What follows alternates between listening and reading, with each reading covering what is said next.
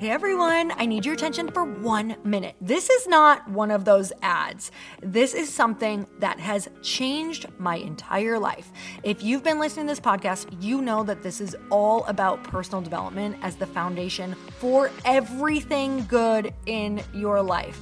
And this podcast is now sponsored by Growth Day, which is the world's first all-in-one personal development app. I mean, oh my gosh, can you imagine having everything all in one place that you need to create the life that you want? Now you can. So if you've been struggling with your motivation, your mood, your productivity, or your purpose, you have to check this out. Growth Day helps you consciously change your life and achieve your potential. It has all the self-improvement tools, motivational classes, and life coaching all in one place. So many of us want to improve our lives, but the question is how? Where do we start? What do we use? How do you get unstuck? How do you make self-improvement stick? Well, research shows how. It's when you consistently journal, track your habits, set goals, learn from empowering mentors, and challenge yourself that you'll be happier, healthier, and more successful. But let me ask you something. Where do you actually do all of your personal development work? I have to tell you that over 300,000 people use Growth Day for a reason. It works. It's the world's #1 software for self-improvement. Growth Day has an amazing mindset journal that I absolutely love, a habit tracker, and a goal-setting system. In fact, I bet if you went to my stories this week, you probably saw me using the journaling app and telling you to do it too, because it's the first time that journaling has ever actually stuck consistently in my life because of this app. And best of all, Growth Day has live inspirational classes every single week from the world's top motivational speakers and life coaches. These are people who have impacted my life in huge ways. These are mentors who I already knew and loved. In fact, this is something that's so huge for me, you guys. I personally teach a class in Growth Day every single month, and it is one of the most fun things that I get to do, and I'd love to see you there. These classes will truly shift your life. There's always something new that you will learn. So join me and 300,000 achievers growing our lives with actual real intention. Visit growthday.com/Lori for a free trial. Yes, you can try this for free. So go to growthday.com/Lori and go live your best life. You guys, that's growthday.com/Lori. And I can't wait to see you there.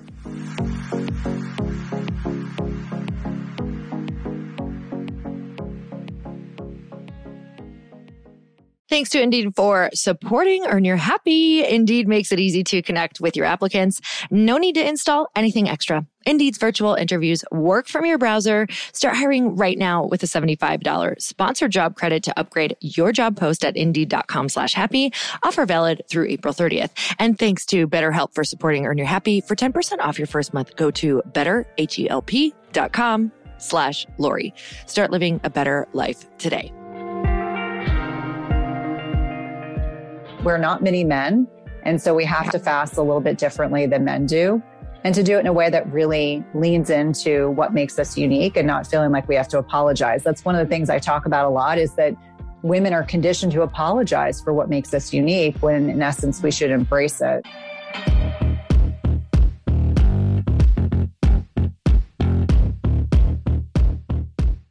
Hey everyone, welcome back to the show. I hope that you are already off to an amazing start for the morning, really thinking about what you're saying to yourself in your head. And I'm just going to start reminding you that whatever you are finishing this sentence with is how you are going to be feeling and focusing for the day. I am blank. Just a reminder that if you're saying I'm overwhelmed, I'm tired, I'm exhausted, we get more of that. So whenever I feel that way, I catch it right away and say, I am so blessed. I am so grateful for a day full of things that potentially move me forward. I am so grateful to be needed. So many different reframes, you guys. And the faster that you do that, the more you'll notice you just get more energy. It's just the truth. I also observe that when I'm really, really in my head, I look down at the ground a lot, or I notice that when I'm in gratitude and I'm in wonder of what the day could hold and just just in deep gratitude for the day and just excitement over what could happen. And that's a big reframe, I know, to go from 0 to 100. But I'm looking up. So I even try to inform my body language by looking up instead of staring down on my walks or even when I'm walking around the house. So let's jump into our guest today. I'm really excited because intermittent fasting is something that I have done I'm so bad with timing, but I think it's been like 7 years potentially.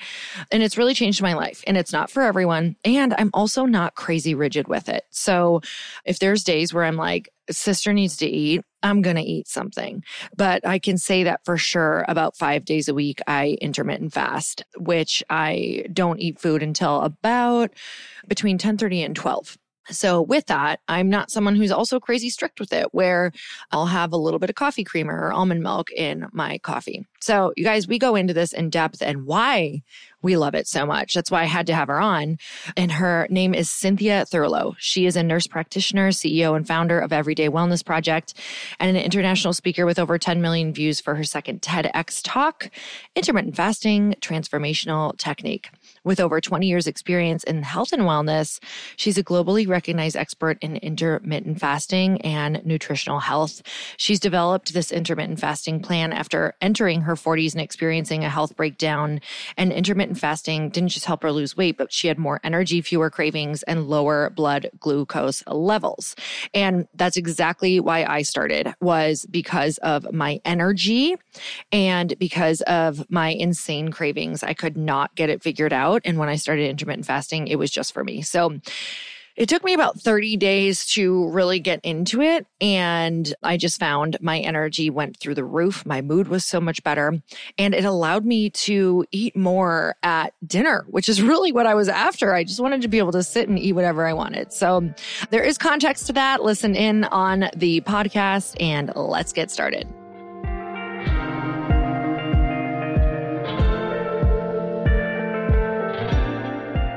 All right, Cynthia, I'm so excited to have you on the show. Thank you so much for coming on. Thanks for having me. I've been looking forward to this discussion. Oh, I'm so excited. I was telling you right before this, her and I had a really great chat for about 10 minutes before we jumped on about all of the things. And you know, what's so fun is always to just realize that we are all the same, aren't we? We're all dealing with the same things in life. We're all overwhelmed by the same things. We're all trying to figure out the same things. So I also love this topic. You have become known as the intermittent fasting expert. You have many other things that you do and that you also have expertise on, but this is something that you really are talking about right now with your new book, The Intermittent Fasting Transformation. Congratulations on that, by the way. And I would love to hear, for people who don't know your background, if you could give us a little bit of background on how you got here to writing this book. You kind of mentioned it a little bit before on how you didn't necessarily expect this, but here we are. Yeah, thank you for that warm welcome. I think the beginning really starts in that I've always been in an occupation of service to others. I started as an inner city Baltimore ER nurse, transitioned into cardiology as an NP for 16 years. After I became a parent and had a child with life-threatening food allergies, it just really caused me tremendous pause about this interrelationship between nutrition and health. And, starting to ask some questions that made my colleagues a little uncomfortable. And so really became this transformational journey for myself. I had my second child. I started reading certain books that started to get me questioning everything. Robin O'Brien's book, The Unhealthy Truth, is probably what started it all for me. And initially I thought, oh, maybe I'll do a doctoral program. And I hated that. And then I did a wellness coaching program and that didn't light me up. And then I read another book called Eat the Yolks. I don't even remember the name of the author, but I reached out to her and said, where did you get your training? It's so completely the antithesis of everything I learned as a clinician, but felt like it really resonated with me. And so I did that program. And then I hit the wall of perimenopause, as I like to share. And that changed everything. All of a sudden, the really intense job where I was in the ICU and the ER managing very acutely sick patients, and the husband who was doing a lot of international travel and 2 small kids and too much exercise, not enough sleep. And so anyway, I set myself up for the perfect storm to hit a wall. And I kind of came to intermittent fasting out of curiosity. I read another book by Jason Fung, The Complete Guide to Fasting, and that gave me the courage as a clinician to really feel confident that there was a lot of solid science behind it. And so initially I told my husband I didn't want to work anymore as an allopathic trained NP. And without a business plan, I don't recommend this, without a business plan, left a 6-figure job to become an entrepreneur and just told my husband blindly, I was like, I know that I will be successful. And of course, he thought I was crazy, but now he thinks differently. And so I really almost instantaneously started attracting a specific type of women that felt like their needs are not being met in the current medical model. And from there, I kind of evolved this business. And to get to what got me to where I am today, I'm an introvert and I did a lot of public speaking as a nurse practitioner within my community. But I had said to my husband, I really feel called to do a TED Talk because it's a safe challenge. It's something that as an introvert would be terrifying, but in a very safe way. And so in 2018, I wrote a bunch of applications. And for anyone that's listening, if you're familiar or not familiar with the process, it's really a numbers game. Eventually, you're going to hit enough applications that you'll get some offers. And so I was initially given an offer to speak in Toronto. And around that time, I was offered a second talk, ironically, in the state that I was born in. And so I felt a tremendous calling to do this. And so I did my first talk. I went away with my husband on vacation. I came back and ended up spending 13 days in the hospital where I nearly died. And when I was in the hospital, the two things I thought about were getting home to my family. And number two, I was going to do this talk. I felt so compelled.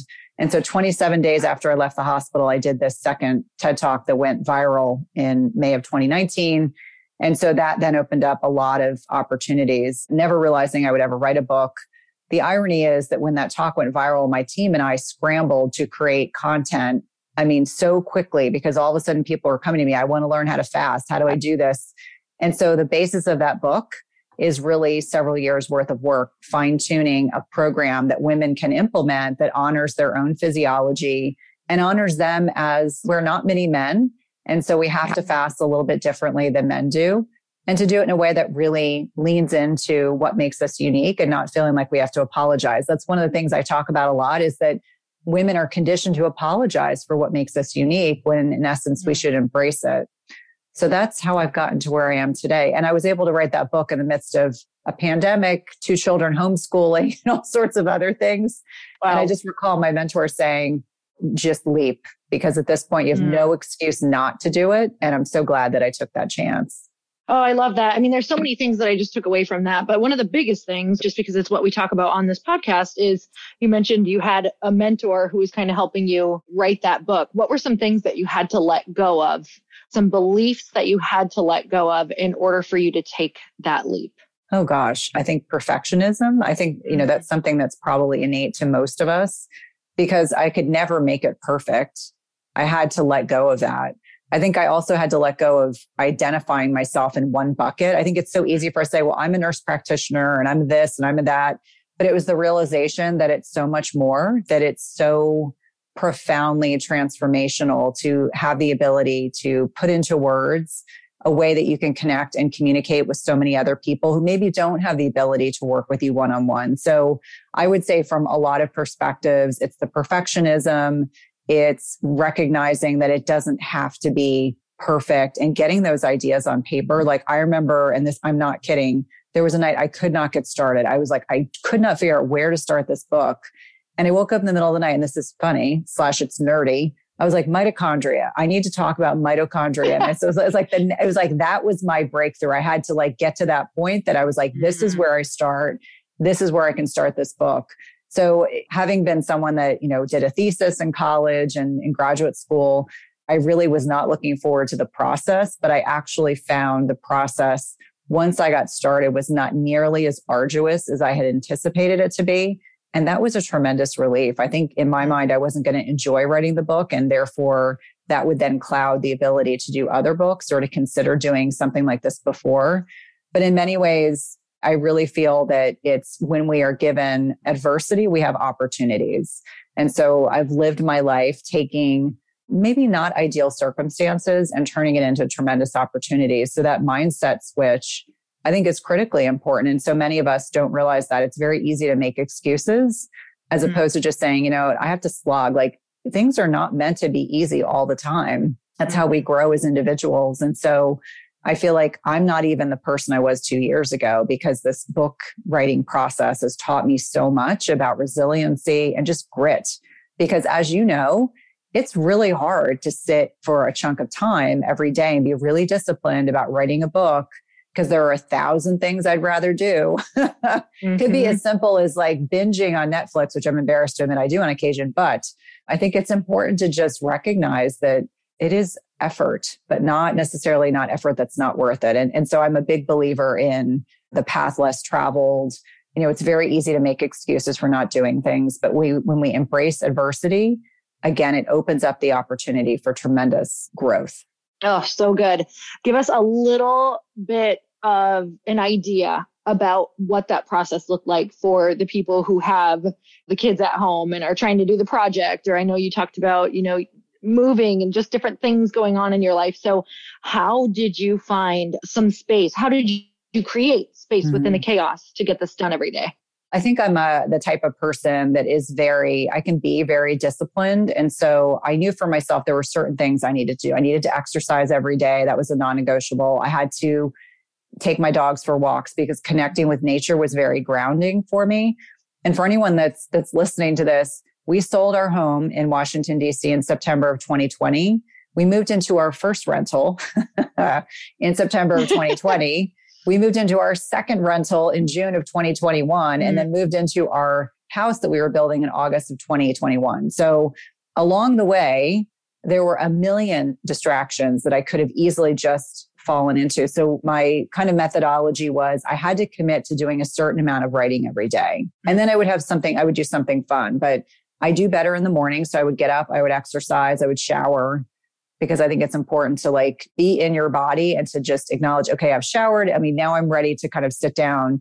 And so I would turn notifications off of my phone. I would close email. I would just sit down and just write. And so sometimes that writing process could just be a brain dump. It could be, I researched something the day before and now I have to kind of paraphrase what I've learned, put in my research articles, and then kind of continue writing. But a lot of what I did for me was I had to commit myself to spending several hours doing something and then get up and go outside. And that was kind of what I did throughout that process. And amongst this, my husband, who should be bronze for sainthood, managed this new build, which was a big, gigantic headache. For anyone that's doing any construction right now, my heart goes out to you because it's 5,000 times more challenging than it probably was pre-pandemic. So from my perspective, it was just being really disciplined about taking care of me. I think self-care is not selfish. And whether that was meditation, whether that was doing yoga, which we weren't doing in a studio because the past 2 years have been challenging, really finding ways to calm the sympathetic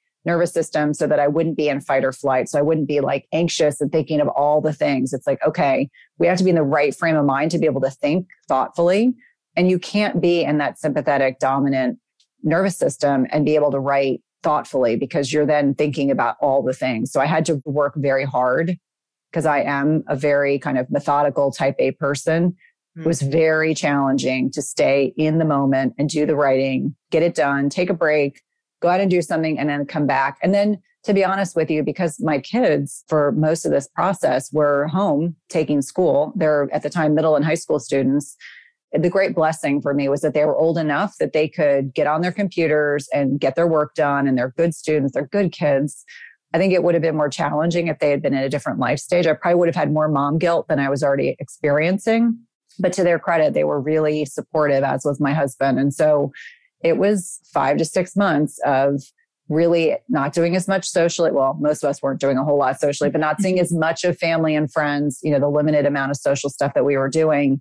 But I do think the blessing of this was that I was forced to focus. If it had been pre-pandemic, it might have been a little bit more challenging because I would have had more things on my plate, more things to do versus being in a virtual world like we are right now, where, if you're just at home, you can kind of put your blinders on and focus. Whereas if it had been, 2019, 2018, when I was writing this book, it might have been a bit more challenging. So that's a bit about the process, but it's interesting to me, retrospectively, how did I do it? It was the grind. It's when I was taking, pre-med classes, it was a grind. There's a lot of places along my path in my life when I've just had to grind it out. And I hate to use that word, but there's just a process of you just have to do it. Just do it. You don't love it, get it done. And then you can look back and go, oh my gosh, look at what I accomplished.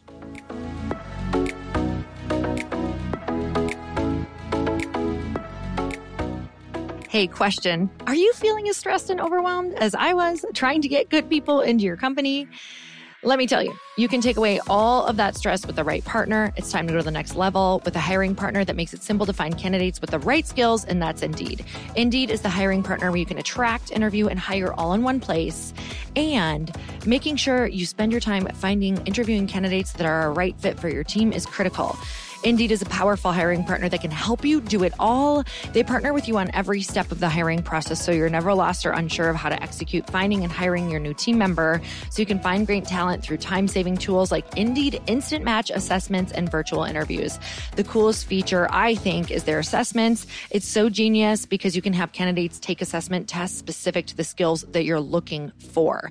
Indeed helps you see your top talent's abilities faster with their 135 assessment tests to choose from, focusing on all different skills ranging from cooking to coding. Indeed assessments help take the stress out of the interview process. Your candidates don't need to prove themselves again and again, and you can dive deeper into talking about what's important to you and your business. No other job site takes care of you like Indeed, because with Indeed, you only have to pay if applicants meet your requirements. It's time for a hiring partner that can help you rise to the challenge, and that's Indeed. Start hiring right now with a $75 sponsored job credit to upgrade your job post at Indeed.com/happy. Offer valid through April 30th. Go to Indeed.com/happy to claim your $75 credit before April 30th. Indeed.com/happy. Terms and conditions apply. Need to hire? You need Indeed. While I was listening to you, I did so many of those things, and self-care for me had always been like, it had to be the first thing that I did, meaning the workout or the dogs. I know that I think you have 2 doodles. Yes. Yes, I had a doodle. I have a sheepadoodle as well. We're doodle moms over here. We all we bond very quickly over that. But it was so important for the dog walk and the workout for me. Otherwise, it's almost as if you need to like burn off that layer of overwhelm and frustration. That's what working out does for me. It just kind of gets me to a level, like you said, where I can then be calm and think and feel ready. So for anybody listening, whether you are writing a book or you're taking on a project, I've done so many podcasts at this point. We're almost at 1,000 podcasts. It's a common theme among people who have gotten it done, whatever it is, whether that's the book or a big project, is literally exactly what you said. You find that process of taking care of yourself first, making sure you get that exercise, and food is a really big part of it too. So we're going to talk a lot about that, because majority, I was telling you, of the listeners are goal getters. They're people who are either wanting to get better in their career, or they're entrepreneurs, or they're going over after a big project. So, that's the perfect segue to say food is going to be one of the biggest things that supports you. It's also one of the biggest things. It used to be for me, and I know for a lot of people, it still is, which is why this conversation will be so good, is one of the biggest blocks, because it's taking up so much time and energy, because they're thinking about it so much. What'll finally work for me? What'll finally give me that energy? What'll finally stop these food cravings? Because food can be such a controlling part of our day. That's why I was so excited to have you on, is because when I found intermittent fasting, I felt like I finally gained control over my life eating. Like I could start eating whatever I wanted more throughout the day, and I had way more energy, and I didn't feel controlled by food. It was the first thing that actually worked for me. So I've been doing it for quite a while, probably maybe 6 or 7 years now. So I would love to hear, number one, why don't we kind of talk about why? I know you spoke about how you found intermittent fasting, but tell us more about why intermittent fasting. Well, I think when you really reflect on the fact that this is not a new or novel concept, that it's really dates back to biblical times. It's part of all the major religions. And we would not be here as a species if we could not go through periods of food scarcity.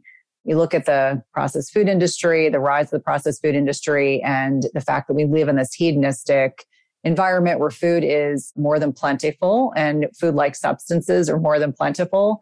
I think we have unfortunately taught our patients, our clients, whomever, that eating mini meals and snacks is the way to maintain a healthy lifestyle. And I would, in fact, argue that that has contributed to the degree of metabolic disease and obesity that we have here in the United States.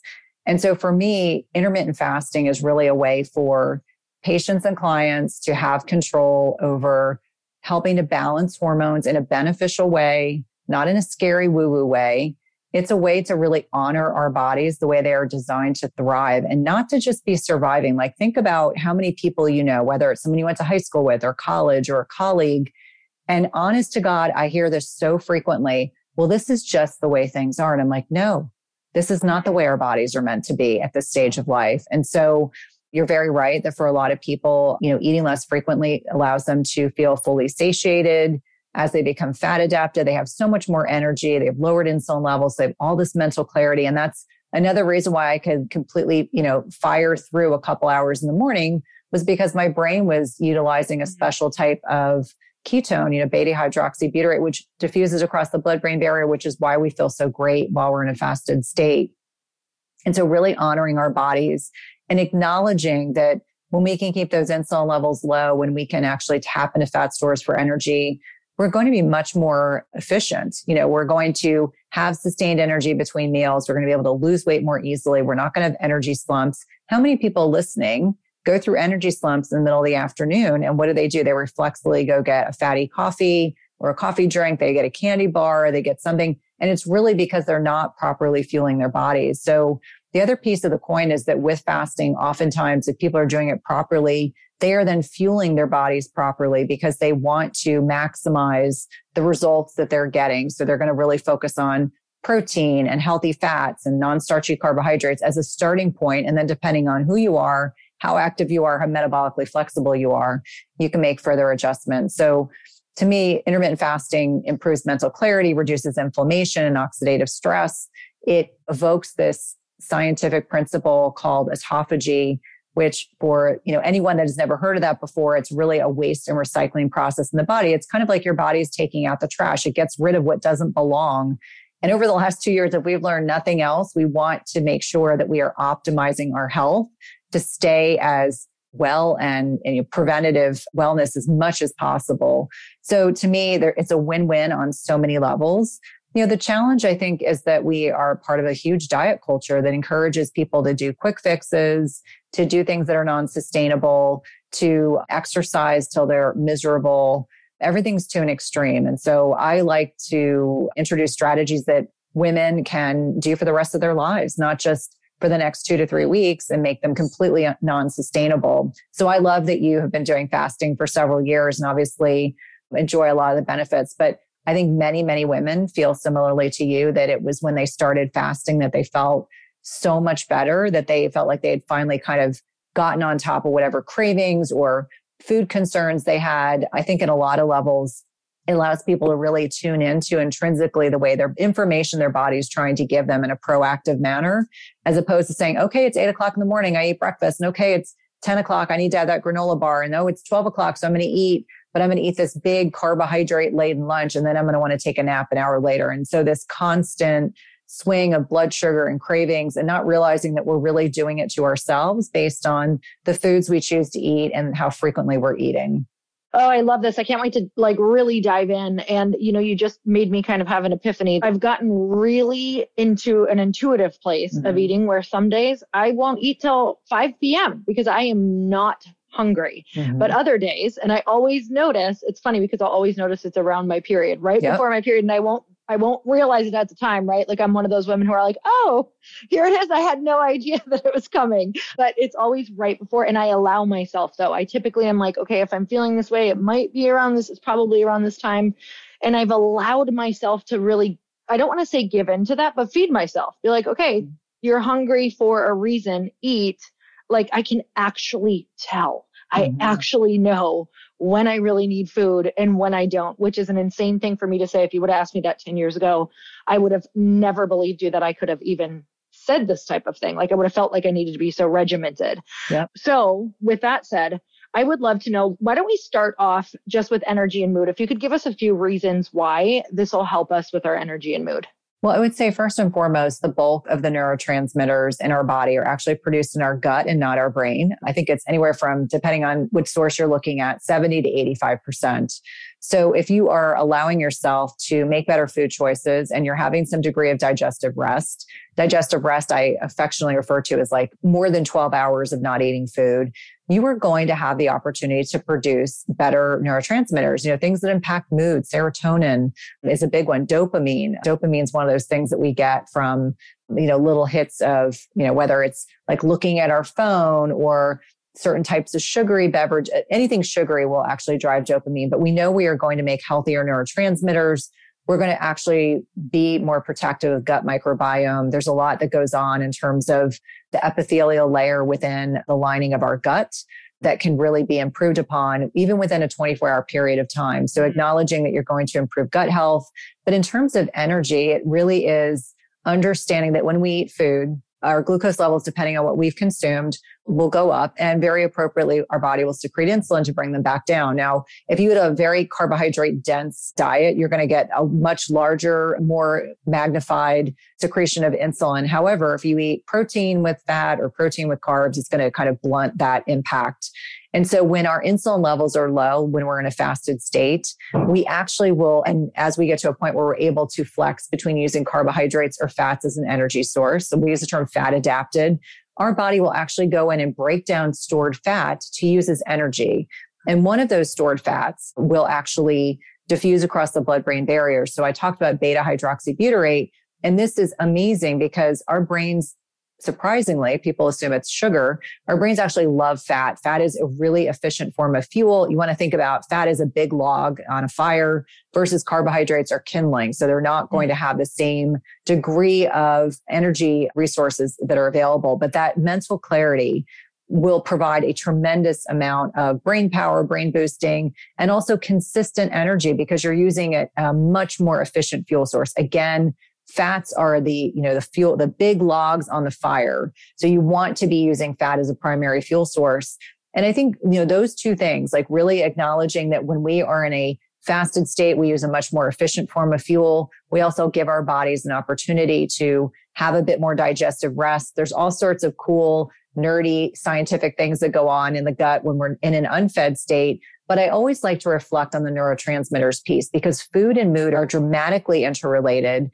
I think about the fact that, over the years, I prescribed antidepressants, which work on the brain. And actually, we should be focusing on the food that we are encouraging our patients to eat, because that has a much more profound impact on the way that our food and how the food impacts our mood. And then ultimately how we feel about ourselves and we interact with others and in our environment.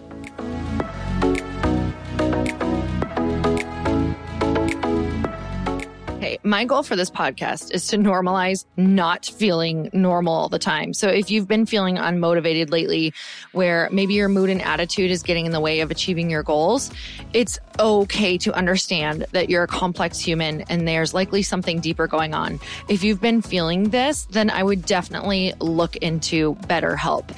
BetterHelp will assess your needs and match you with your own licensed professional therapist, where you connect in a safe and private online environment. Because BetterHelp is online, you have quick and easy access to your matched therapist without the hassle or commute or having to drive to an office or wait in an uncomfortable waiting room. Simply schedule your therapy session in between your client meetings so you can take a much needed break to care for your mental health. I am such a verbal processor, you guys, that if you are too, this can be huge for you. It's important to note that BetterHelp works just like a typical therapist's office. Anything you share is confidential. You also have access to your counselor whenever you need it. You can schedule weekly video or phone sessions and send a message to your counselor at any time. BetterHelp also offers a broad range of expertise, which may not be locally available in many areas, such as depression, stress, and anxiety, relationships and family conflicts, sleeping difficulty, and so much more. I look at therapy like I look at fitness, meditation, or taking a shower. It's important to include it into your weekly or daily routine, especially if you're feeling this way and don't have a place to process. Therapy is simply essential for so many people, and BetterHelp makes it easy, accessible, and affordable. Start living a happier life today. Get 10% off your first month at betterhelp.com/Lori. Join over 1 million people who've taken charge of their mental health. That's BetterHelp, HELP.com/Lori for 10% off your first month. Thanks, BetterHelp. I got to a place in my life where I started to learn how food made me feel. So I would look at something, whether it was, processed carbs or something. It was easy for me to label it in terms of mood rather than in terms of calories, or this is going to make me feel bad. It was like, oh, that makes me feel anxious. That makes me feel depressed. I made choices based off that, which was a lot easier than being like, yeah, but it's so good. I was like, do I want to feel anxious and depressed for the rest of the day? Because I noticed the direct correlation. Give me a giant Starbucks coffee with sugar in it and I'm going to be a total psycho. Like, do I want to drink that? No, I don't. So, but that's a really powerful realization to make. I think a lot of people, either it's a great degree of cognitive dissonance, like they're just not comfortable with that realization. But when you do, it's so profound. I'll give you an example. I've never been a big alcohol drinker. I had a father that was an alcoholic. But during the pandemic, obviously, we're not doing a whole lot socially. I said to my husband, like, I really only drank alcohol when we were at parties or at dinner with friends. So I wasn't really drinking alcohol at home.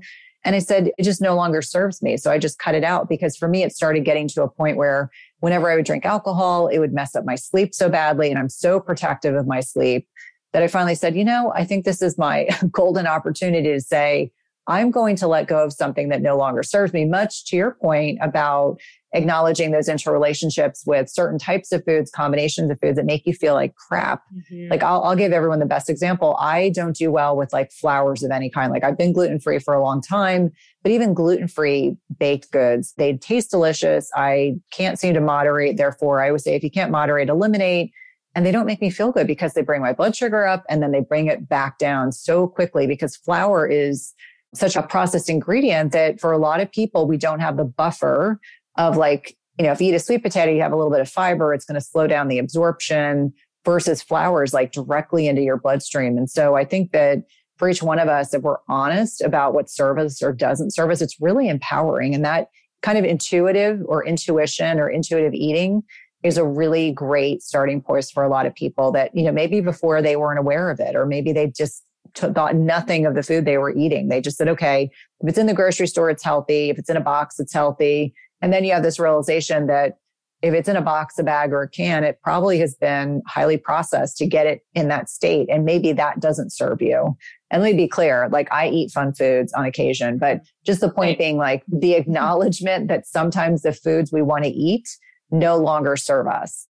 Oh my gosh, especially when and everyone who's listening to this, when you start wanting to up level, it takes all the energy that you have and you can get more by really learning what you're eating and what works for you. And yes, I just want to also say to everybody listening, I absolutely fall off the wagon, do all the things, but it feels very different now because I also know that is a part of it too. So having grace for yourself around that. Just hitting on mood one more time, I guess that I'll ask specifically for myself because I know everyone else will have this question as well. Sometimes we can wake up and think that we're doing all the right things, but you can wake up and you're like, why do I feel kind of depressed today or blue?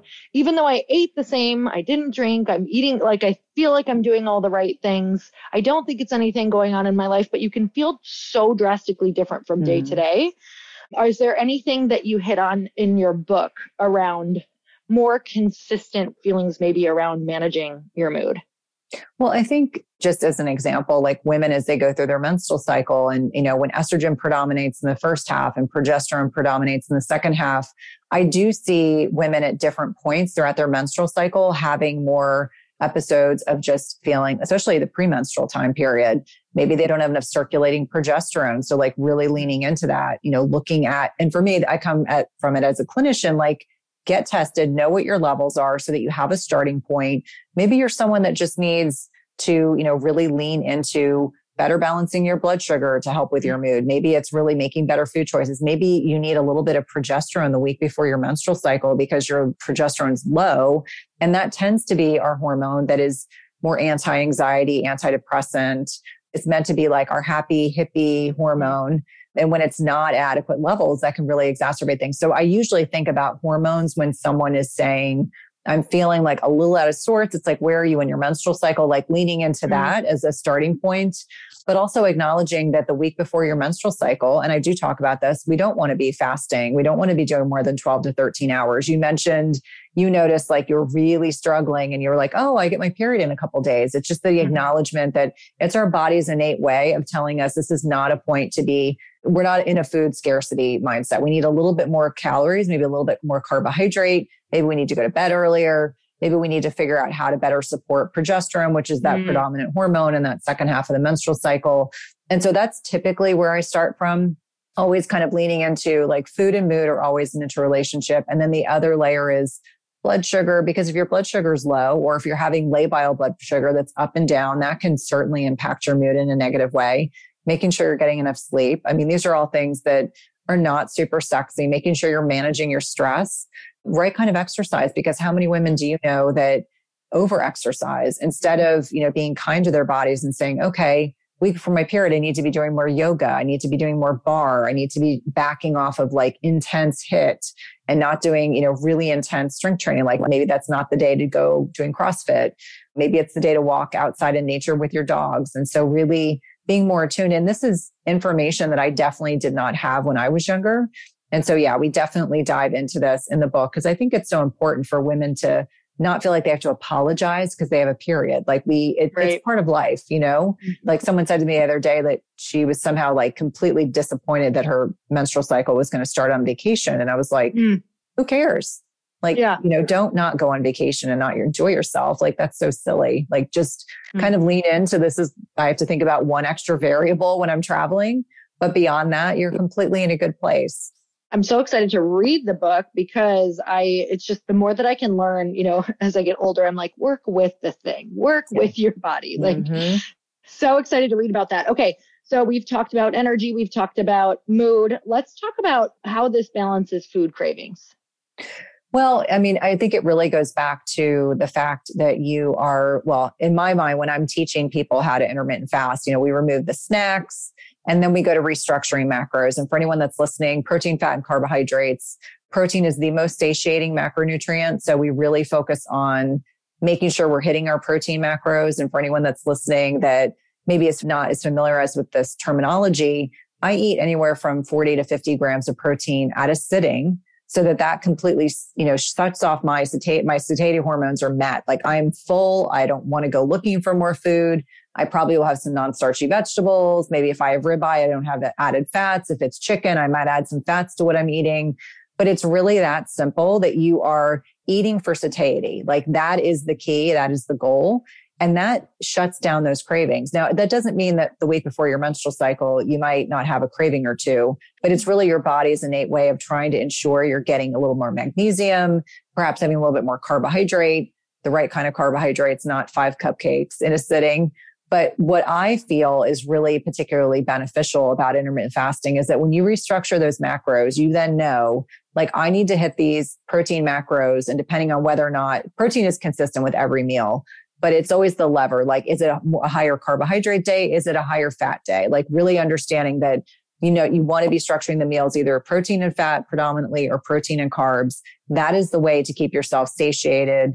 That is certainly the way to better balance your blood sugar. And most of us eat too many carbs, too many of the wrong fats, and not enough protein. And so you set yourself up for having blood sugar dysregulation, for having cravings, for feeling this blood sugar lability, like you're going to, at 3:00 in the afternoon, you're looking for that Snickers bar, or you're looking for a fatty coffee, or, it's evening, you're bored. It's just the acknowledgement that when you're full, you're full. You don't want to eat more food because you genuinely don't have the space for it in your body. And really ensuring that if you eat that healthy lunch, you're not hungry until dinner time. Or like you mentioned, you have some days where you're really leaning in intuitively to what your body's saying and you're not hungry until the afternoon. And that is totally okay.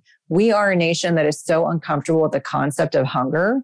And I remind people that more often than not, when we're hungry, we're really dehydrated. It isn't even that we need nourishment. We just need to be hydrated.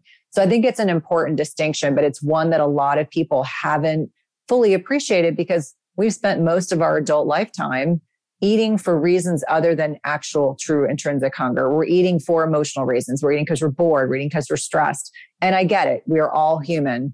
But I think it's also important to understand that, our bodies, when we are properly nourishing them on every level, emotionally, spiritually, intellectually, et cetera, we are much more even keeled. We find that level of balance. For each one of us, it might be a little bit different. But I do think it is possible for women to be in a position where they have a healthy relationship with food, where they feel like they are not constantly thinking about when their next meal is. Because to me, it's kind of like I eat and then I don't think about food again until I get hungry. Like, and it's not a restrictive behavior. It's just my body lets me know when it's hungry and I lean into that.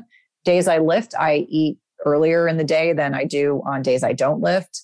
But I think it's a beautiful place to be when you feel that comfortable and confident in your body's cues. And one of the ways to do that is to really focus on restructuring those macros. Talk to me about, why don't we talk about how this can improve sleep and also touch on improving your hormone health? Well, I think when it comes to sleep, I mean, there's so many things that play into sleep, but on a lot of levels, like that blood sugar balancing, like it's on the hierarchy of needs, making sure your blood sugar is properly balanced, because a lot of people wake up in the middle of the night. Yes, it can be sex hormone imbalances or cortisol's up or you're stressed, but it can also be because you're not properly fueling your body. So that blood sugar dysregulation piece, when you are hitting those macros, eating the right macros for you in the evening or when you eat your last meal, can be tremendously beneficial. You know, you repleted those glycogen stores in the liver, so your blood sugar should remain stable throughout the night. This is why I love continuous glucose monitors or glucometers. If I have women waking up at night, it's like the question is always, what was your blood sugar doing? If it's fine, then we know that's not the issue. Now, when it comes to balancing hormones, it has to be, so we want to think about intermittent fasting as a strategy that's a hormetic stress. So the right amount of stress at the right time in the right amount.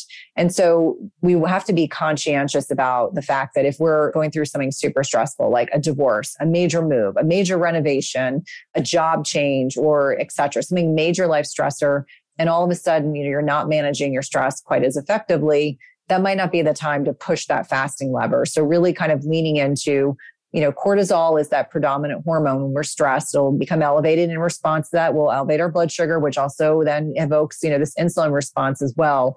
So understanding that there's not just one hormone that's impacted, it's all the hormones. So stress management, along with the sleep piece, along with the food cravings piece. And then also understanding that when we're looking at sex hormones and women, before they go through menopause, our ovaries are producing progesterone. As we get closer to perimenopause, our adrenals start to pick up the slack. Adrenals also secrete cortisol. So there's this hierarchy of needs. It's going to be survival over reproduction. And then understanding that, estradiol is a hormone that our bodies, use cyclically throughout the month, as well as testosterone.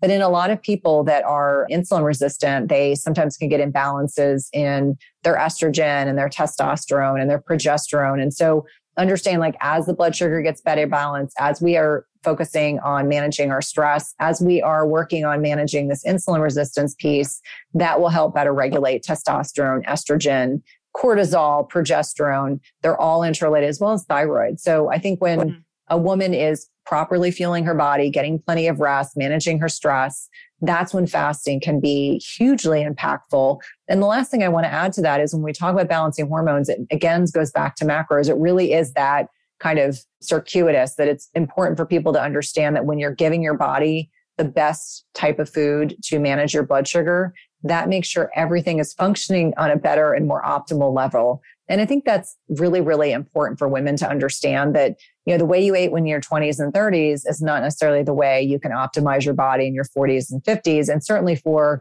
your listeners that are entrepreneurs and are, very kind of dedicated, methodical, thoughtful business people, we really want to put ourselves in a position where we are being thoughtful about how we are managing the lifestyle piece.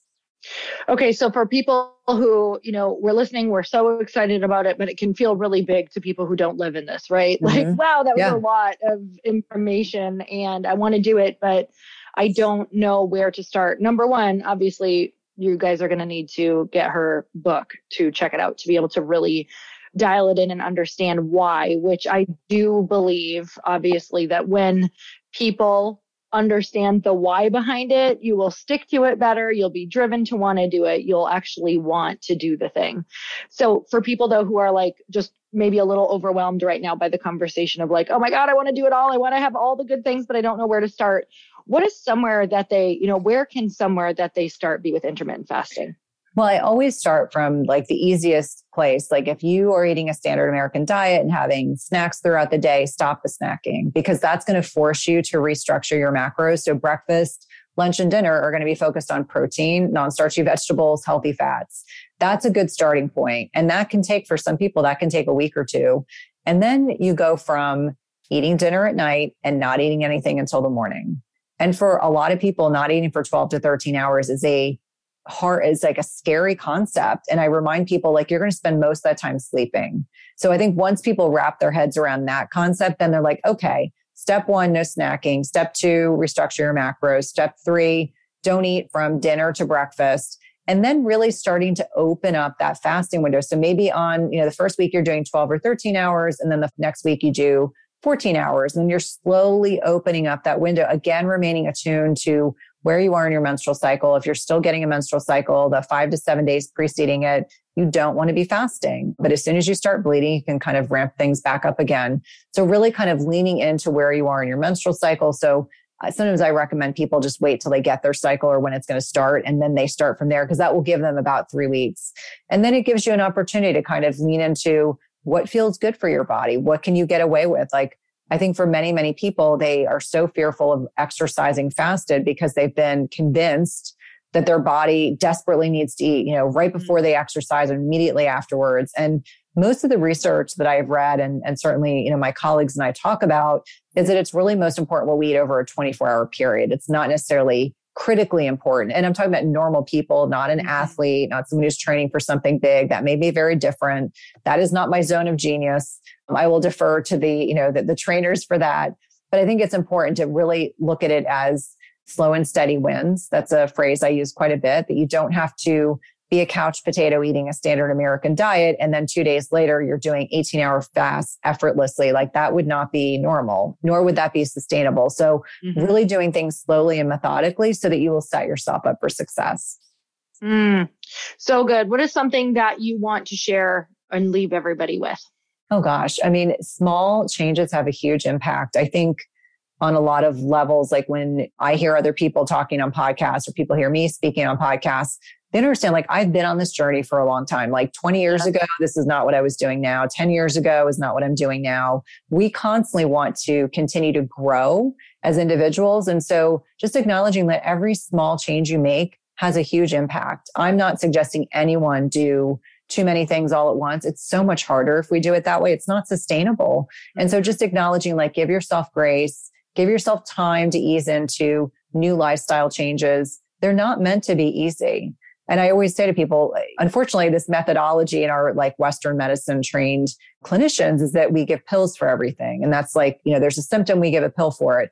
Well, I wish it was that easy. I wish I could say to everyone listening, I could just wave a wand or write a prescription and it would make things effortless. But the reason why lifestyle changes are hard is because we really have to put in the work. There are no quick fixes. And so once you get to a point where that change is no longer such a big deal, where it becomes habit, you don't have to think about it, then you settle in. And that's really a beautiful thing. But for anyone listening, give yourself grace, make one change. It could be as simple as, I'm not going to have dessert after dinner, and start there. Really start there. What does not serve you? Pull one thing out and then replace it with something else. Instead of, I think one of the best ways to manage your insulin levels better after a meal is to go for a walk. Instead of having dessert with your spouse or your significant other, take a walk with your kids. I have teenagers, so they refuse to walk with us. But my husband and I walk the dogs in the morning and we walk them at night. And that has become this ritual. We get to catch up with one another. We get to catch up. We talk. And then I get to know that there is a net positive impact on my blood sugar response. And so I get to go to bed and my blood sugar is 5 to 10 points lower than it was before, because our body's it's a really efficient way to clear glucose in the system, as well as kind of promote your gut moving food forward in your digestive system. So it's totally a win-win. I love that. It's life-changing. It is literally, I love that choice instead of sitting and snacking. It cuts it off. You might feel like you want to the first 20 minutes of your walk, and then all of a sudden your body chemistry and all those things that you were talking about just changes. And it really helps you just manage that. So, because that was huge for me, snacking. I grew up in a family that snacked. That was what we did. That's who we were. We snacked all the time. So thank you so much for coming on. Where can we get your book? I'm so excited.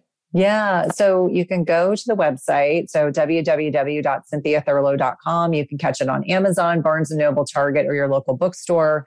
And the really cool thing, and I'm not sure when this is going to air, we have some pre-sale bonuses that are only available until midnight, the night before publication, But nonetheless, it is such an honor to be able to connect with your listeners and to be able to share what I think is a really valuable and important strategy for women to be able to, manage their health and wellness throughout their lifetime. Yes. Thank you so much. You guys definitely go and grab that book, because I can tell you, when I saw this come through, I was so excited to have this conversation, because you guys always ask me how I'm able to do it. And truly, a lot of it is because I've optimized my health so much, and intermittent fasting has been one of the things that has been a key for me to learn and to help me manage my energy, which helps me manage my mood, which helps me get the ideas and actually do them. So this has been amazing. So I'm so excited. You guys definitely go grab the book. And thank you so much again, Cynthia. And until next time, earn your happy, everyone. Bye-bye.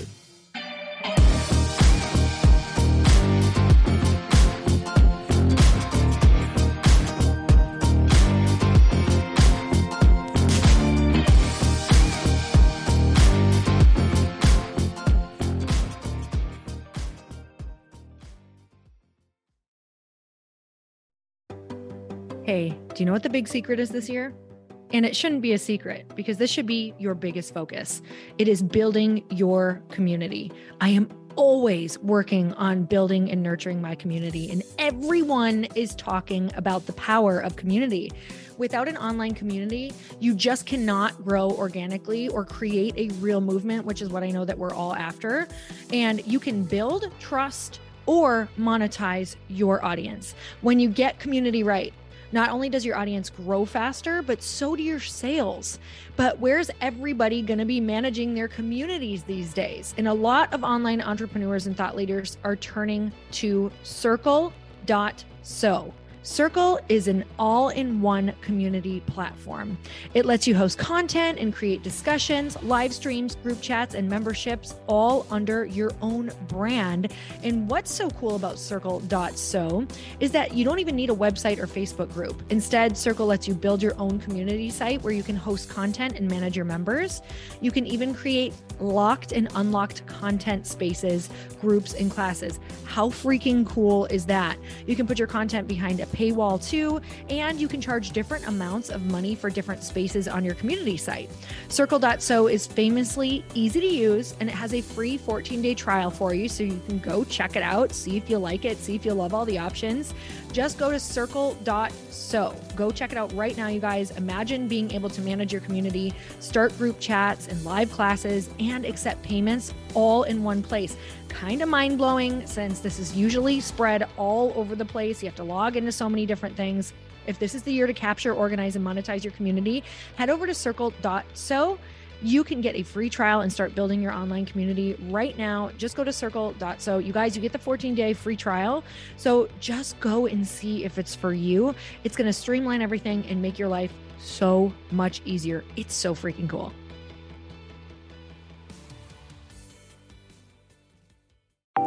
Want to know a huge secret to my success? Okay, not only my success, but just about every single person that I have interviewed on this podcast who is successful has this in common. You guys, they love to journal. They capture their life lessons and what they're grateful for. But a lot of people don't keep this up consistently. And most people do know that the research shows that journaling deepens your gratitude and increases self-awareness.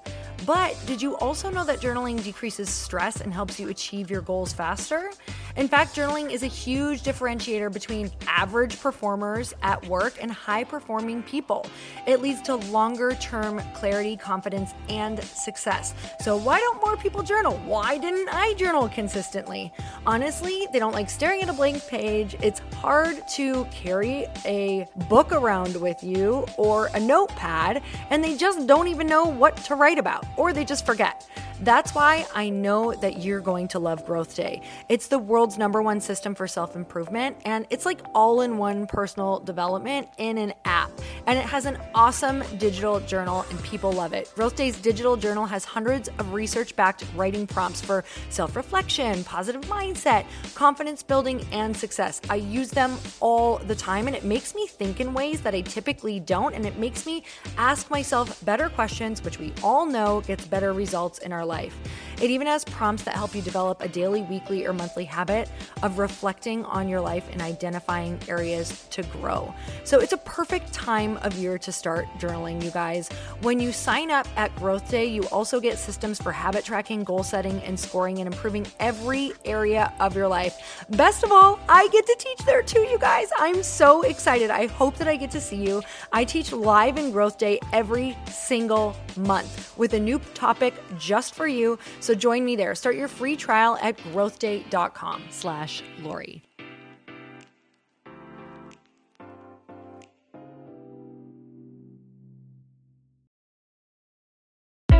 Hey, I know if you're listening to this podcast that you have big dreams and big goals. And one of the things that can really stop you is struggling with your marketing. Trust me, I have been there. Are you using 10 different systems just to build your online business? Then I want you to try Kajabi. Kajabi helps you build your web pages, set up funnels, and sell your courses, content, coaching, or communities. You've been hearing me talk a lot about funnels on this podcast and the importance of your email list. You can get a free trial at kajabi.com. That's Kajabi.com. I've talked about Kajabi before, but here's something that's super cool and new. They just rolled out an AI assistant for creating your online course curriculum. And this means you just type in a topic that you want to create on a course or webinar and bam, it just generates a sample outline for you. It takes a ton of the hard work away. Of course, you're going to customize it to be your own, but this really helps you get over the struggle of how in the world to start, which is where most people stop. If you're like me, starting is always the hardest part, and that's what makes Kajabi so popular. They've made it easier for creators to build web pages, build courses, build coaching programs, build membership sites, build checkout pages, and build email funnels. So if you're struggling with any of those, you got to go check it out. Go to Kajabi.com. Kajabi was really the first all-in-one system and is trusted by over 100,000 creators. I think that's good enough for me. Also has influencers and marketers who use this. And now their smart AI platform makes it easy to take what you know and turn it into an online course and business. Go start building with a free trial at Kajabi.com. That's Kajabi.com.